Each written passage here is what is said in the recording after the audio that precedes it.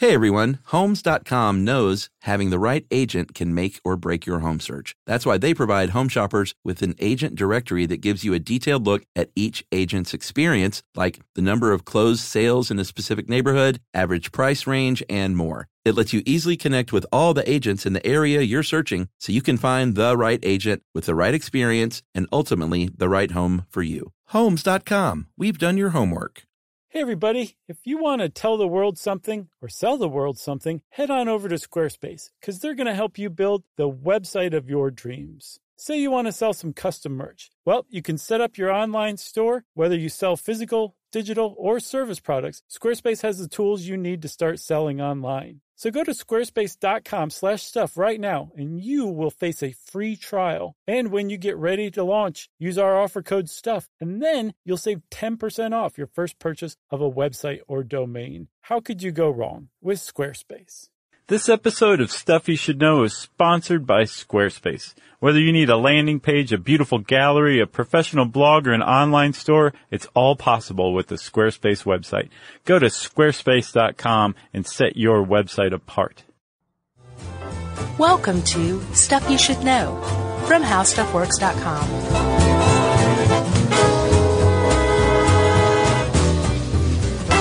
Hey, and welcome to the podcast. I'm Josh Clark with Charles W. Chuck Bryant, and there's Jerry over there. So this is Stuff You Should Know. Howdy. Before we get started, I want to say best of luck to mine and Yumi's wonderful, great best friends, Braden and Laurel, who are at this moment in the delivery room. Chuck. Whoa. Laurel's water broke. They're expecting their firstborn child. Wow. So by the time this releases, the kid will be like 6 years old. Yeah, pretty much. Because we have a 6-year pot. Uh-huh. Yeah. So good luck, guys. Well, that's great. Yeah. You should tell them that personally so they Nope. actually hear this. I recorded it. That's enough. Gotcha. They'll get what they get and be happy with it. Alrighty. Yeah.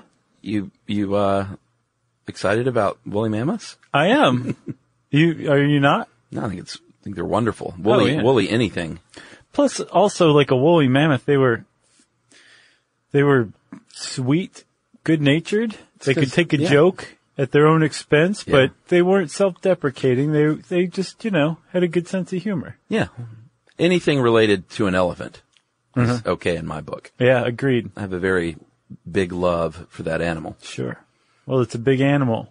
It deserves a lot of love. They're just wonderful in every way. That they grieve over their dead. Oh my God. There's this one story about Domini, I believe is the name of the elephant, that I think he or she was in a zoo and had like a best friend, and the best friend died, and this elephant could not get over it. And she died of, I think the zookeeper was like, she died of a broken heart. Yeah, can't take that stuff. She grieved herself to death. Yeah. And I think the story's even more tragic than that. I'm not doing it justice, but just go research Domini the elephant, Damani. You're like, whatever, it's kind of funny. Right. It'll tickle your ribs. I don't know if I did it justice. Did it come across as funny? Stupid elephant. Well, you know what's even cuter than a woolly mammoth? Oh, yeah. Well, what's cuter than an elephant is an elephant with hair. Sure. So that's a woolly mammoth. Okay. Or a mastodon, as we'll talk about a little bit. Those are different. Totally different. Yeah, but they have hair. Not as much. Yeah, but they have hair. Yeah, but you wouldn't look at it and be like, oh, that's woolly. You'd just be like, that's kind of hairy. Yeah. Stubbly. But the only thing cuter than a hairy elephant is a tiny hairy elephant. Yeah. And there was a place, well, there still is a place, called Wrangel Island. And they don't have them anymore, but at one point, not too long ago, Yeah. in the grand scheme of, the history of everything, Right.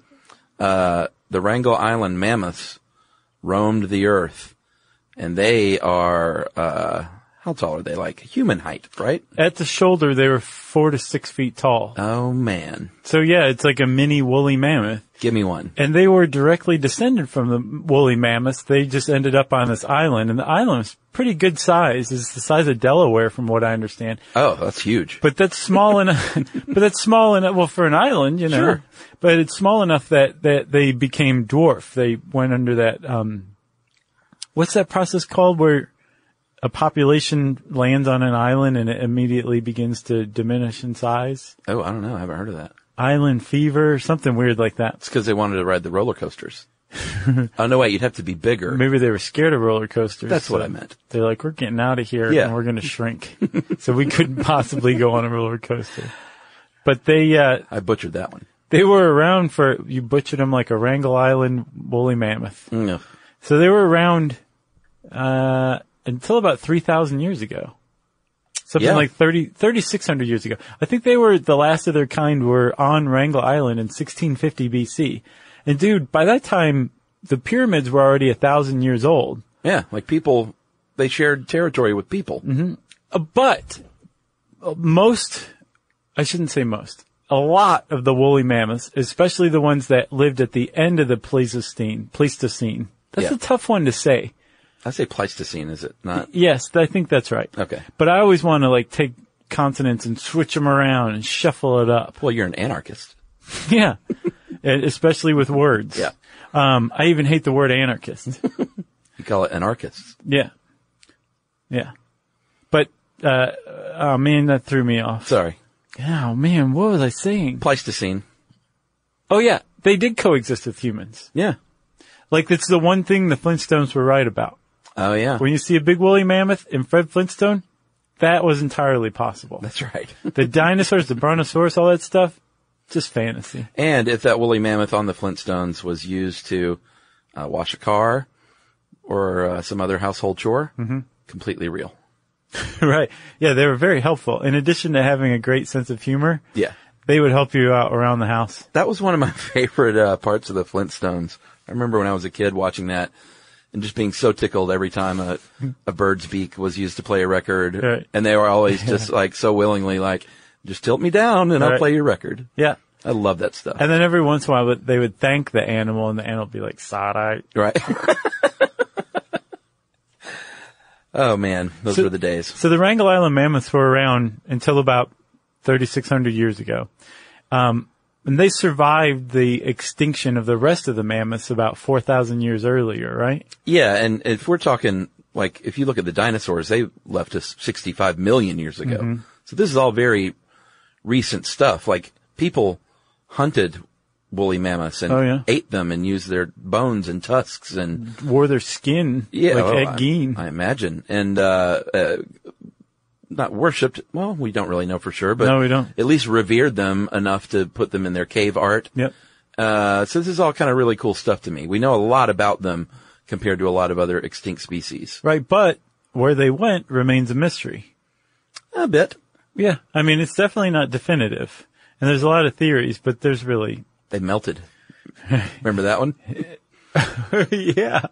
What was that from? It was from one of our earlier podcasts. That was my personal theory on where the proto-humans went or something. I don't even know. Yeah. They melted. Yeah, I forgot all about that. Yeah, it's an old one. Man. And not only that, my friend, but they have relatives, distant cousins, still roaming the earth today.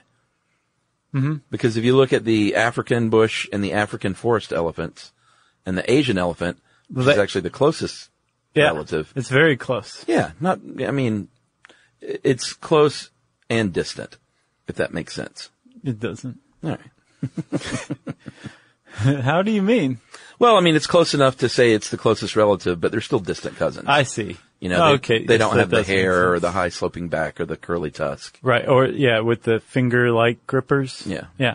But they're still pretty close. Close enough that some mad scientists are like, we can resurrect woolly mammoths using the Asian elephant. Yeah, because we have DNA. Right. When they found, and they have found a lot of these carcasses, some of them really intact. Mm-hmm. And, I mean, enough, there's brain and bone and blood and, yeah, basically the whole thing is just slightly mummified, so there's water loss. But other than that, it's all there. Yeah. There's one called man, this is a tough word to say. And there's another consonant switcheroo my brain wants to pull. Lyuba. It means love in Russian. Was this the little guy? Yeah, the little baby. Yeah, this was not a miniature. It was actually a calf. Right. It was a baby woolly mammoth. I think maybe a month old or something like that, but it was still 33 inches. Yeah, and then in life cuteness. would have weighed about 100 kilos or 220 pounds.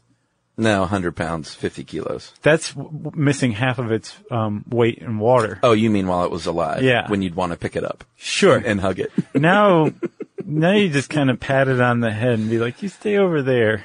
Yeah, when was that found? 2007? Yeah, and it was found perfectly preserved because apparently she had been colonized by some sort of lactic acid producing bacteria that effectively pickled her. So it preserved her, but it also made her very unappetizing to scavengers too. Oh. She tasted weird. Yeah. Right? So she's a really good example of a woolly mammoth. And I can't remember how many tens of thousands of years old she is, but she's pretty old. Yeah. So we do have this access to all these great specimens. Yeah. And they've figured out that about the shelf life of viable DNA is 1 million years. Uh-huh. So there's plenty of woolly mammoths whose DNA we have access to that's much younger than 1 million years old. Sure. And yeah, we'll talk about it, but some people are like, let's bring them back. Let's de-extinct them. Yeah, tricky territory. Oh yeah. But it's a woolly mammoth. Pretty cute. It's not a saber-toothed tiger. Right. That's not tricky. You just don't do that. But the long and the short of all this with the distant cousins and all of the preserved carcasses we found is that we have a really robust picture of how these things lived and what they were like. And I guess we'll take a break here and we'll get a little bit into their 9 to 5 job. We'll go back to the mammoth world.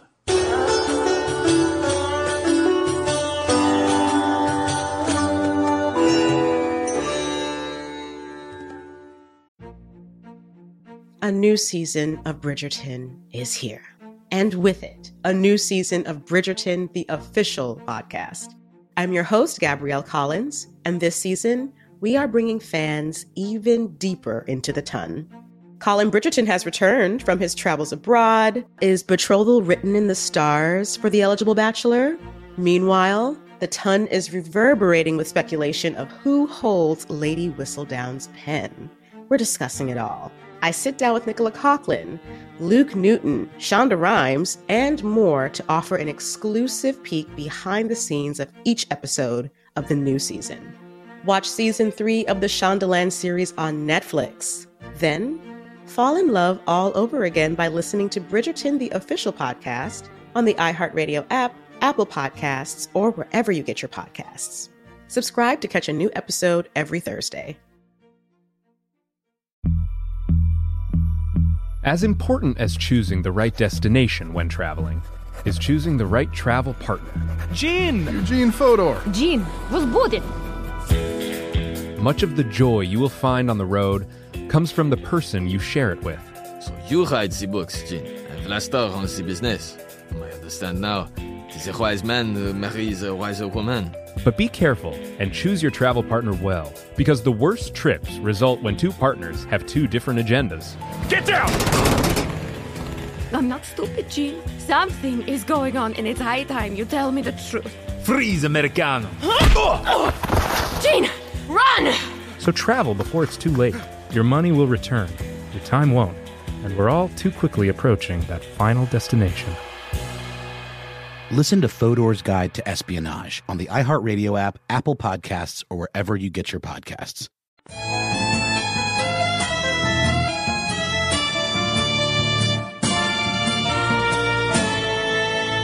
All right, so if you picture in your mind a woolly mammoth, you might think, all right, frozen wasteland in like Siberia.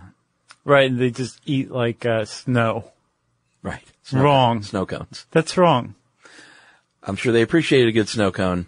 They like Italian ice more than the snow cone. They're a little more European. But what was actually going on is they were trotting upon land. It was called a mammoth steppe, STEPPE,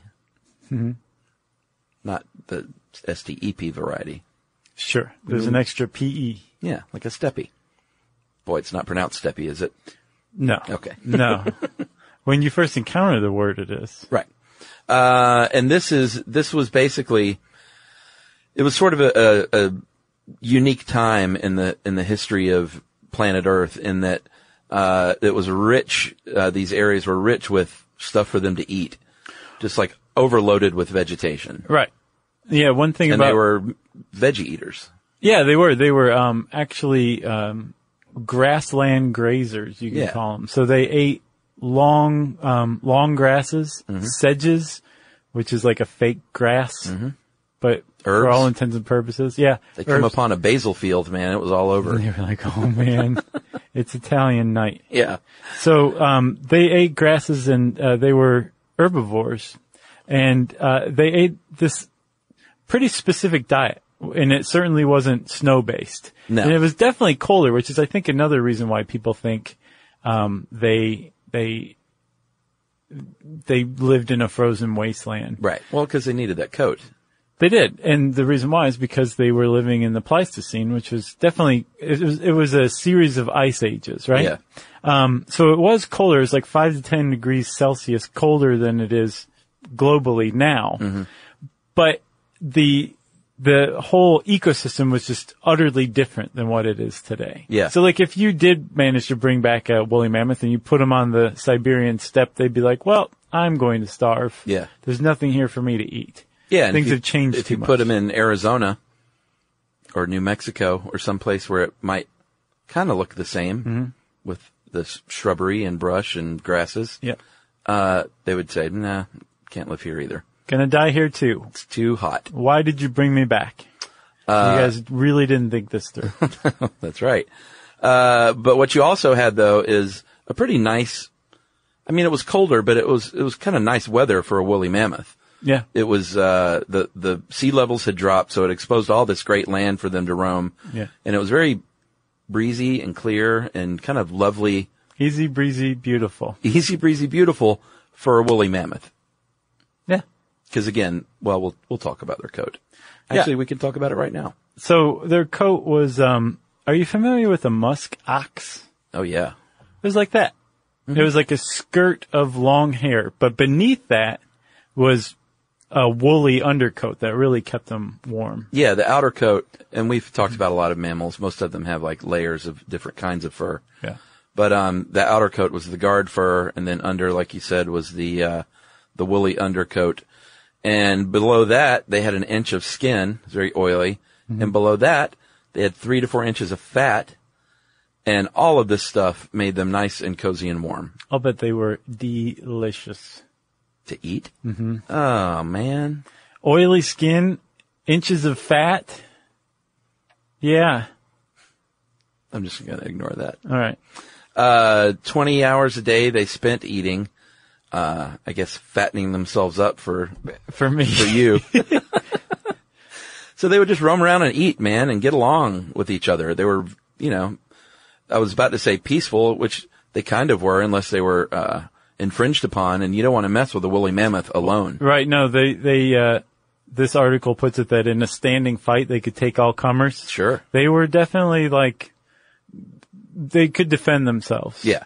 And for the most part, apparently the major predators of the day, would not have taken a healthy adult mammoth on. No. They would have maybe followed a herd.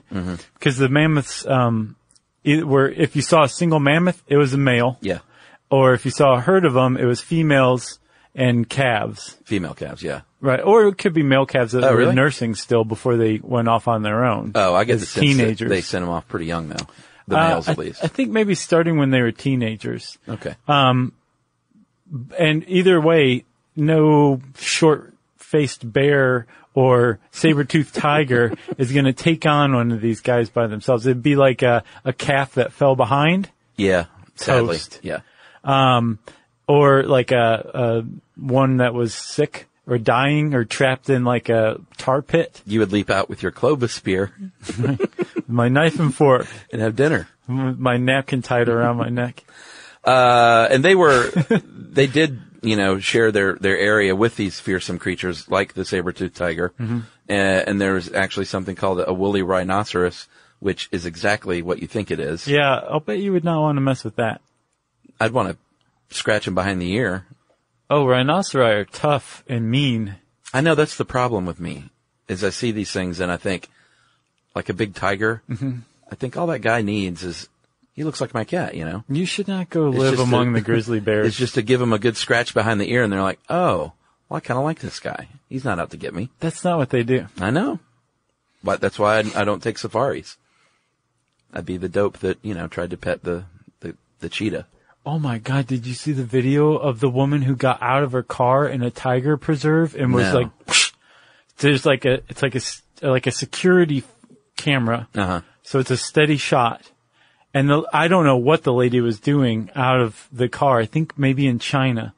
One of those awful, and she's just standing there 1 second, then all of a sudden a tiger comes in frame and just pulls her right out of frame. Wow. And then like, her sister and husband get out of the car, and I think her sister was killed as well, and the husband like just runs back in, dives into the car. Yeah.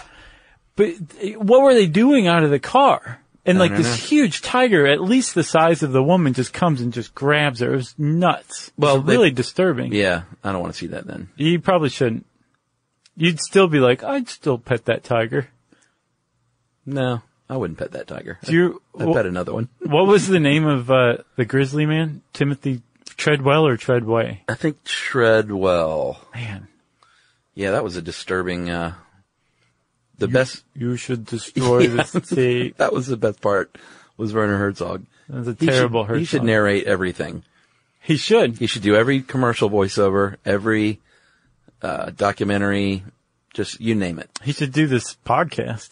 They should go back and redo the voiceover that Alec Baldwin did for the Royal Tenenbaums with Werner Herzog. That would put a different spin on things, I think. Royal was born in Archer Avenue. No, that's a good Herzog. It's not bad. All you have to do is try and do it like a evil, mad German scientist or something. Or Colonel Klink. Yeah, Colonel Klink. Where were we? We were talking about how they could defend themselves. Oh, right. You'd still want to pet them, and they'd probably be okay with you petting them. They would just accidentally trample you. Yeah, exactly. Like a real elephant. Those little calves were born in the springtime, and here's something that'll come into factor later when they were wiped from the planet. They have a very long gestation period. It's 22 months. Mm-hmm. So, you know, they're not pumping out these calves with great regularity. It takes a long time. Right. Almost 2 years. Yeah, that's a while. So they would have been impregnated, I guess, late summer a year previous. Mm-hmm. And then born in the spring because they adapted to do that because there was more to eat. You know? Yeah, that makes sense. It's like, it's lovely. There's stuff blooming everywhere. Look at that basil field. Right. And so we don't know exactly what their society was like, but just based on modern elephants, paleontologists have surmised that they were very social, most likely. Yeah. There's mammoth trackways that we've found, fossilized footprints, that show a number of mammoths walking side by side and amongst one another. And they're clearly different size footprints. Yeah. So there's different generations all walking together, which would indicate that they probably have similar societies to elephants, right? Right, like bury their dead and stuff like that. Yeah, defend their dead, grieve over them. Mm-hmm. Man, it's really tough. And that they probably came together in annual migrations, although the evidence for that is still lacking. Right. And if they did migrate, I think I saw somewhere that they probably didn't go more than 400 miles. So still, yeah, I don't go more than 400 miles when I walk. I don't either anymore. So hats off to the mammoths for walking that far. When they would go into heat, the female, like many mammals and many animals, there would be a competition of sorts among the men, everywhere from, you know, puffing their chest out and flaunting to just straight up fighting with one another. Right. I guess if times were tough, there weren't a lot of ladies around. And that is a lot like the modern elephant as well, and in that they had what's called a musth gland.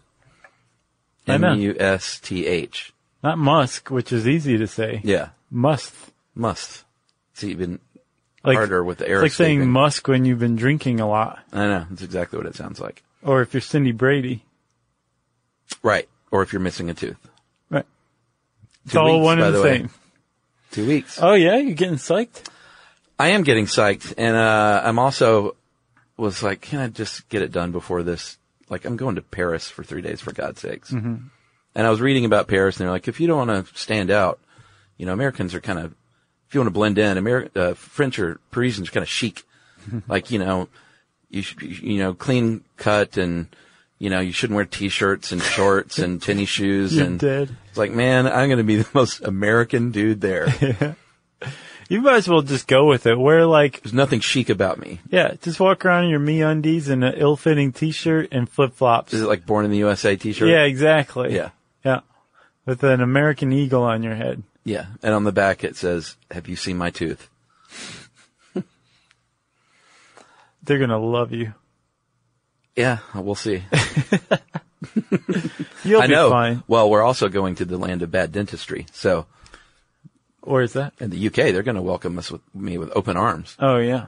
They're going to be like, he's one of us. Is that a thing still? I thought. No, I'm sure it's gotten better, but it's still a joke that we can make. Oh, gotcha. I think so. Or Mike Myers can. We'll find out. Yeah. We have no idea how our humor is going to go over there. Probably fall flat. We'll see.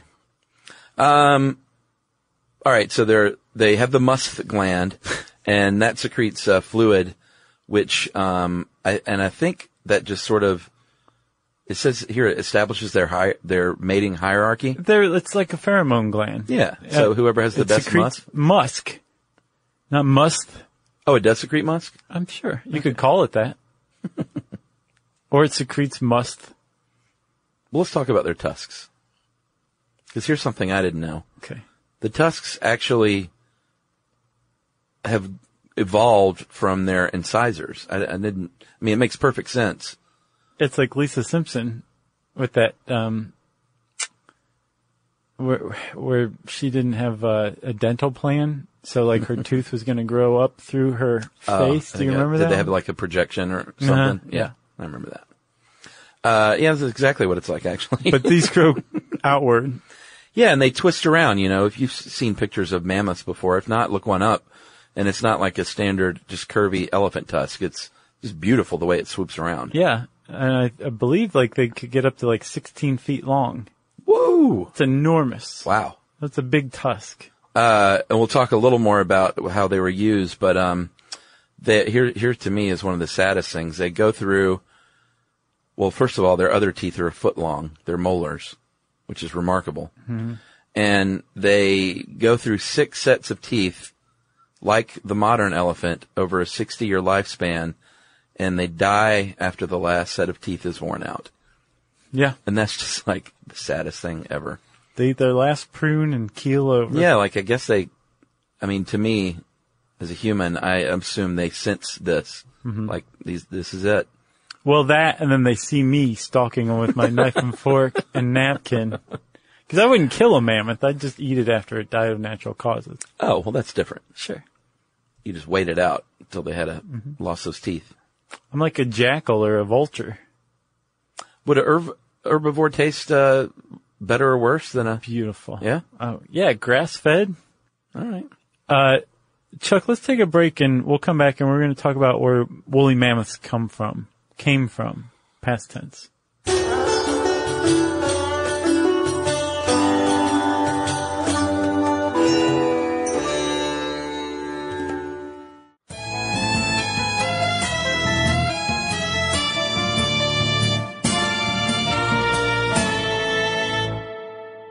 All right, we're back. We're going to finish strong, my friend. So you know, woolly mammoths resemble elephants. Sure. They have a common ancestor. And what's that? There's a very primitive elephantine animal, or type of animal called the proboscidean.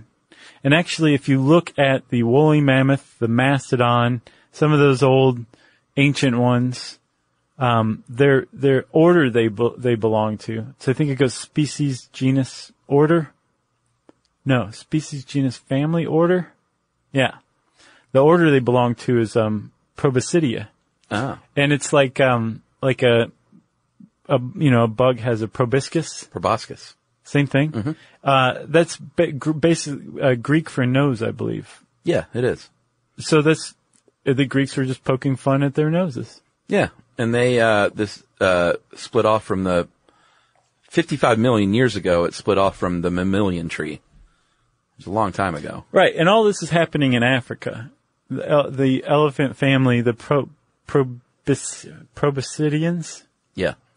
they all were found in Africa. That's where they evolved, and then they eventually spread out of Africa up into the Sinai and over into Europe and then up into Asia, just like humans did. Yeah. And I think something like 7 million years ago, the first mammoths developed in Africa. Yeah, they weren't woolly. No, they weren't. And we'll get to why in a second. Yeah.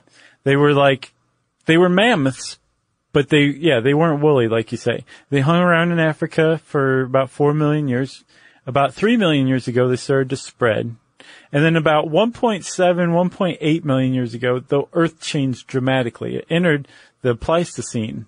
And again, the Pleistocene was characterized with huge dips in global temperature. It'd been a hothouse up to that point. Yeah. And all of a sudden, it's like getting cold, and there's like glacial periods and all that. And now the mammoths are starting to adapt to the cold. Now they became woolly and kind of differentiated from southern mammoths and became woolly mammoths. Yeah, there was one in particular, the largest one of all, the steppe mammoth. And this sucker was 14 feet. And that's always at the shoulder, right? Yes. Isn't that correct? I wonder why they don't measure from the top of the head. 'Cause you can like make yourself seem taller by lifting your head up. And they would do that when you... Yeah. Mammoths, great sense of humor, Uh-huh. delicious, really uncooperative at the doctor. Right, wanted to be taller. Mm-hmm. And this one they think originated in northeastern Eurasia and was the ancestor, most likely, of the woolly mammoth. It was shaggy, but not woolly. No, it wasn't woolly. And the woolly mammoth actually is the smallest of them all. Right. So not only did they adapt to the cold with their woolly coat, right? Mm-hmm. They actually had some really interesting adaptations with their blood. And one of the things they figured out was that the woolly mammoth had this pretty cool system where their arteries, which carried warm blood from the heart to the extremities, were really close to their blood vessels, which brought deoxygenated cold blood from the extremities back to the heart. Yeah. Well, the fact that the arterial blood vessels were close to the veins means that the warm blood would actually warm the blood in the veins on the way back to the heart. Pretty neat. So that the heat never really made it out of the core. It kept the core very warm, which is important.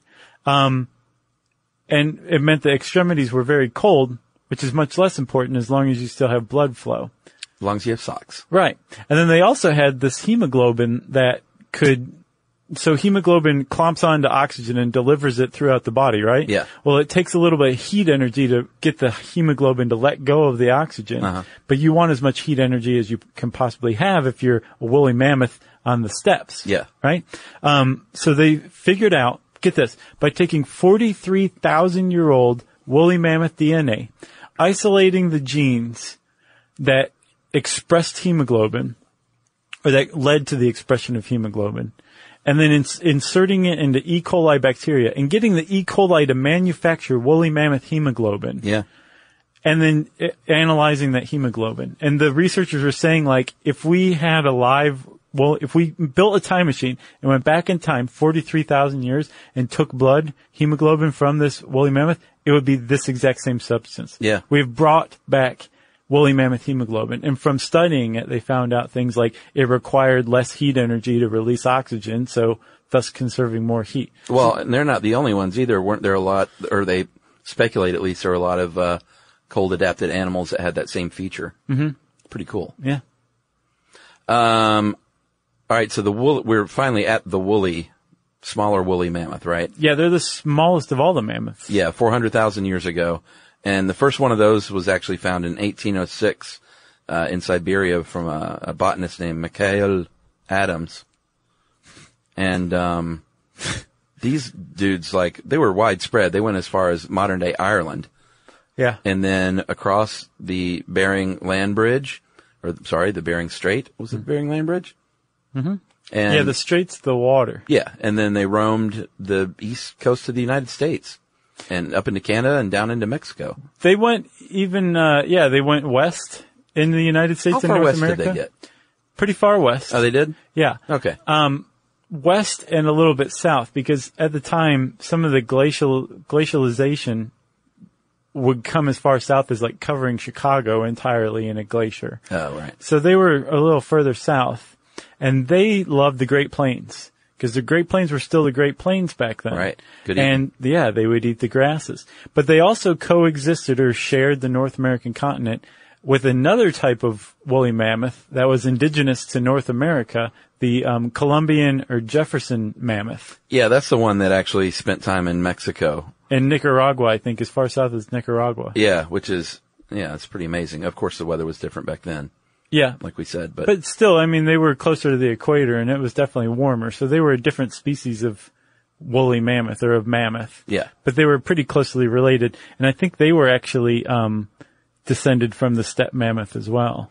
Yeah, and they didn't need the weather just to be one thing. They were pretty adaptable. Mm-hmm. Not completely, as we'll see, because climate change probably did factor in, although not specifically because of like the temperature. Well, we might as well talk a little bit about that, huh? Are we there yet? With the temperature? Well, no, like maybe where they went. Oh, well, it's a big mystery, like I was saying. No one knows. Case closed. Yeah. Well, they have some ideas, and one of them is climate change, but, like I was hinting at, not necessarily like the temperature was something that affected them. It was more how the temperature affected their habitat. Shrinking their habitat is what ultimately I think had a lot to do with it. I think so too. There are a number of theories. One was like a meteorite. They never found any evidence for that. Nope. Maybe like a superbug got them. Doubtful. Yeah. And so it came down to humans overhunting them, which is called the overkill hypothesis, and then climate change hypothesis. And I think of those two, if I had to choose, I'm with you. I think the climate change is what got them. I think it's a little bit of both. I think ultimately it is too, but I think humans finished off something that was a process that was already inevitable. Yeah, like here's what happens. Here's a bad thing if you're a mammal or any animal. It's a bad mammoth day. If your ecosystem is shrinking and your available food source is shrinking, and you continue to move where that is, you become isolated and your area is smaller and smaller, and that eventually is super bad news. What you want if you're a wide-ranging mammal like that is... Especially a big one that needs like 400 pounds of food a day. Yeah, you want to be able to travel a long way to get as much food as you can. Sure. Because you're eating 20 hours a day. But if your habitat is shrinking, that's what I meant, habitat, not ecosystem. Although that works. Yeah, it definitely works. So the climate change melted those glaciers, sea levels rose, and then the land shrank, became covered with water. Yep. And the woolly mammoth was like, things aren't looking so good. Well, plus not only that, with the changing climate and the warming of the earth, or the climate, I should say, their food supply, not just the amount of food, but the type of food available diminished. Like I said, you couldn't take them and put them on the Siberian steppe today. It's different plants that are there. Right. They weren't necessarily adapted to eat those things. You need certain enzymes to break down certain types of sugars and stuff like that to gain energy from it. And as their food changed, they got to be in big trouble. Yeah. That's the climate change hypothesis. Yeah. The overkill hypothesis says that somewhere around 12 to 13,000 years ago, humans showed up in North America, and right about the same time, within 1,000 years, there were no more woolly mammoths. And not just woolly mammoths, there's something called the North American megafauna extinction. Yeah. Where mammals, I think 90 genera, so not even species, but genera, the next level up in classification, a lot of animals, 90 of them weighing over I think 90 pounds, 44 kilograms, just all died off around the same time. Yeah, I think we covered this in the extinction. Yeah, surely. Sounds really familiar. Or like the Clovis one, maybe. Yeah. And a lot of people say, well, clearly it was humans. And it makes a lot of sense. It has some legs. It's humans. A lot of people do think humans did show up around that time in North America. The fact that it happened so quickly. Yeah. And then the point that I think about the overkill hypothesis that really drives it home to me, although I'm more on the climate change bandwagon, is that these North American mammoths would not have co-evolved with humans. Yeah. Like African ones did. So the African ones survived. The elephants down there. Yeah. They survived because they co-evolved with humans and came to understand that humans are dangerous. The ones here in North America wouldn't have been innately afraid of humans or seen them as dangerous, and so could have been easy pickings for humans. The big problem is there's not that much evidence of humans mass hunting these things. Well, maybe not mass hunting. They have found like these spears and things in mammoth bones, the Clovis point, which is what we were talking about earlier. And we do know that they use their fur and they like to use their ivory and they like to eat them. But the problem with that is that a mammoth would have fed a lot of people, right? Especially in that cold weather. You know, this natural preservation going on. So they could have lived and used that like a single adult mammoth for a long time, which means they're not going to be hunting like 5 of them a day. And there's also evidence that they were revered somewhat by their cave art. So there are people who think that maybe it was like the buffalo with the Native Americans. Maybe they respected it and managed it. Yeah, and didn't say, "Hey, let's kill millions of these over a span of months." Right. That's a very Euro-American mentality. I mean, that's where the buffalo almost went extinct. Yeah. Was when Euro-Americans came over and said, let's start shooting. That doesn't mean that that's what Native Americans did. Right. And plus also, there were plenty of mammoths that went extinct, or the mammoth species in the steppes and in Europe went extinct too, and there were humans over there for a long time. Yeah. So it's not like the humans suddenly arrived everywhere. Right. But yet the mammoths died out at about the same time throughout the world. Yeah, plus mostly people hunted smaller game, small to medium game back then. Like dogs. Maybe. But, a mammoth, like it was probably an intimidating kill, first of all. Right. And, what do we do with all that stuff? Yeah. So, I mean, it's like we were saying, it is a mystery still exactly what happened to them. Again, my bet's on climate change. But obviously humans did kill, or at least butcher mammoths. Yeah. But I don't think they killed them out of existence, so I agree.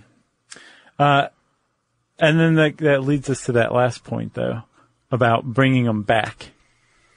Good idea, bad idea? I mean, it's always a bad idea, isn't it? I think so, but you can also make the case. But do they? I mean, that's a pretty fatalistic view. Like, you can also make the case that if you believe that humans hunted them to extinction, well, then maybe it's our moral obligation to bring them back if we can. That's true. And that's the view I think of. Remember, the 10,000 year clock episode we did? Oh, yeah. So the Long Now Foundation, they're big into that. The people who made the 10,000 year clock, they're big into the de-extinction movement. Oh, to bringing things back? Mm-hmm. And there's 2 ways you can do it. You could take as much viable DNA from a woolly mammoth as you can get your hands on. Yeah. And insert it into an Asian elephant's DNA. Yeah, a little IVF treatment. Yeah, and then make a hybrid. Yeah. And then over time you breed out the Asian elephant stuff through a breeding program until you have a pure woolly mammoth. Mm-hmm. And then the other one is to take the nucleus of a woolly mammoth cell and implant it into an embryo. Well, that's IVF, sorry. Yeah, you're right. Yeah. And then you've just cloned a woolly mammoth. Yeah. After it gestates in a poor elephant who's like, what are you guys doing? I wonder if the elephant, when it was born, would be like, whoa. Right, that's what I'm saying. Look at this thing. Yeah, this is a woolly mammoth, you guys realize. It's Rosemary's Baby. Yeah. So they, I think there's groups working on both of those. Well, and the ethics are questionable. Sure. Because, I mean, I'm sure it's going to sound preposterous to some people, but what about that elephant mom? Like, is she going to care for this baby? How is it going to affect her? How will it affect the baby?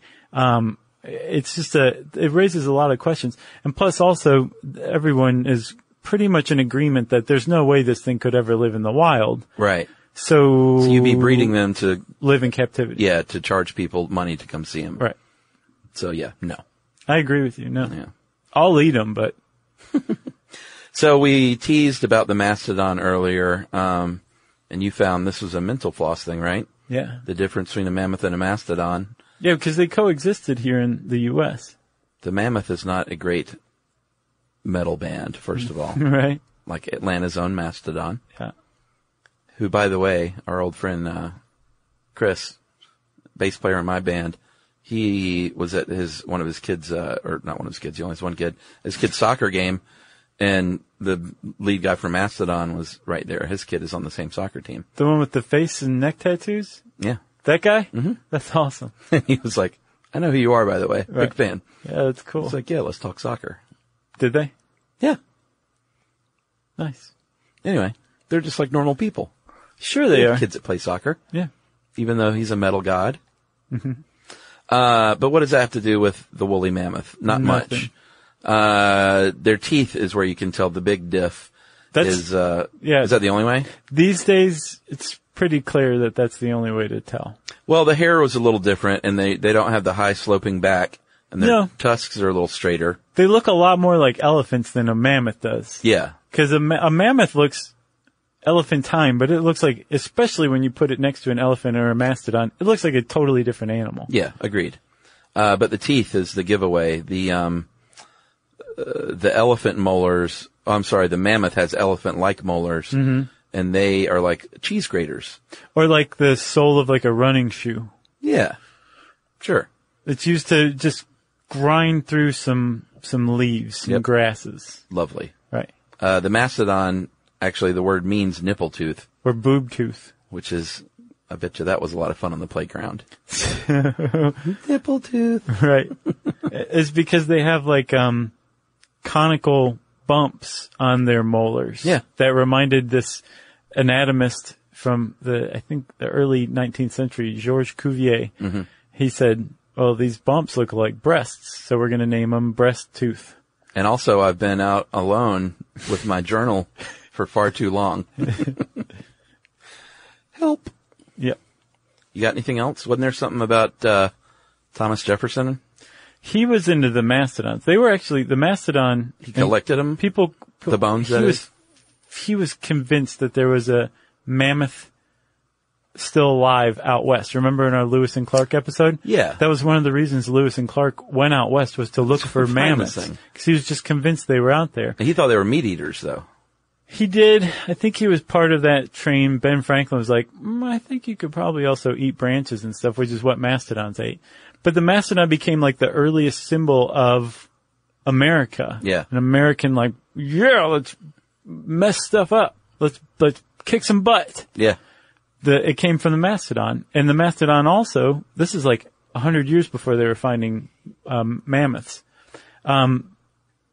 It proved for the first time the idea of extinction. Before that, everybody was like, the earth was created 6,000 years ago. Yeah. Everything was in the Garden of Eden. There was a flood, so we lost some things, but everything else is exactly the way it's supposed to be. Yeah. And the mastodon teeth that they were finding, and eventually the bones proved that there were things that had lived before that were not alive any longer, and extinction became a scientific thought. Amazing.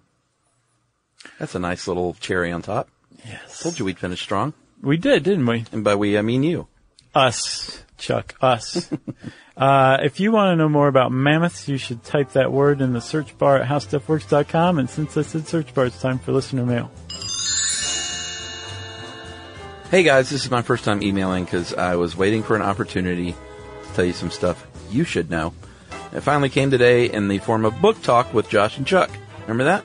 Yeah, in the Moonwalk episode? I think so. And you said that I had said previously I didn't give a book much. And I was like, I don't think I said that. Turns out I did say that. I just don't remember because I rarely read books that I have to put down. Right. Oh, I want to say also one other thing. I'm sorry. Uh-huh. The guy who wrote Head Full of Ghosts, Paul Tremblay, I believe. Uh-huh. Somebody tweeted to him and said, hey, you got a mention in this episode. And I guess he went and listened. He was like, that was great. And now I know how to moonwalk. Nice. And then he tweeted sometime later, he's like, okay, it's been 8 hours and I still am not moonwalking well. And I guess they're making a movie out of his book with Robert Downey Jr. Oh, wow. It's going to be big. Well, I wonder if that was because of us. Probably. They were like, we're kind of on the fence, and then they heard our moonwalk episode, and they green-lighted it. Wow. So, guys, I was excited to hear you rambling about books, something I love dearly, and a nice change of pace from movie talk with Josh and Chuck. Mm-hmm. Not that I don't love movie talk. Or booze talk with Josh and Chuck. Yeah, those are the only three things we talk about. Yeah. You talked about how long each give a book before you give up on it. Did you know there is a rule for that? Nancy Pearl's Rule of 50. You ever heard of this? No. She says, I assume Nancy is a woman, if you are younger than 50, you should read 50 pages before deciding to give up. Okay. And for every year older than 50 that you are, subtract 1 page. So at 51, 49 pages, and so on. At 100, you judge a book by its cover. Literally. How about that? Mm-hmm. Who's this? Nancy from Heart? Nancy Wilson? Nope. I'm going to see Heart soon, though. Oh, are they opening for somebody, or are they headlining? Their Cheap Trick is opening, and Joan Jett are opening for Heart. Awesome. Triple bill. Yeah, that's a heck of a bill. Yeah, I can't wait. So Nancy Pearl says, 50, and then subtract a page, because obviously life is getting short. You don't have enough time to waste time. Yeah. So by the time you're 100, you just look at it and go, nah.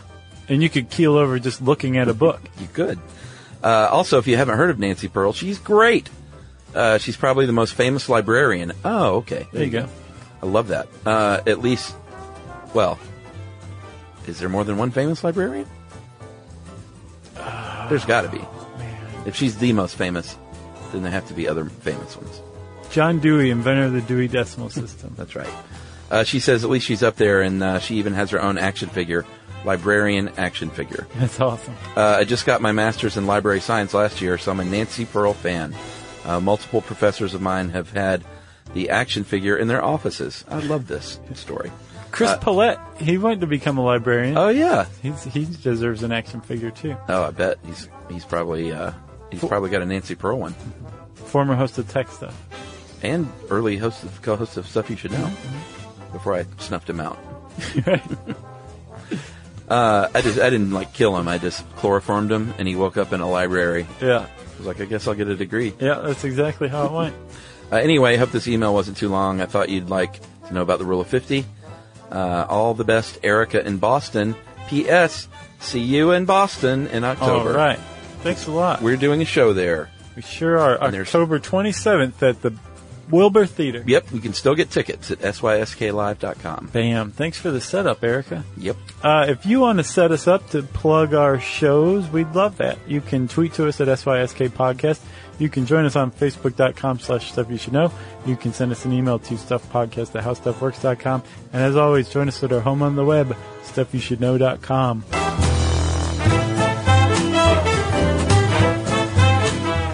For more on this and thousands of other topics, visit HowStuffWorks.com.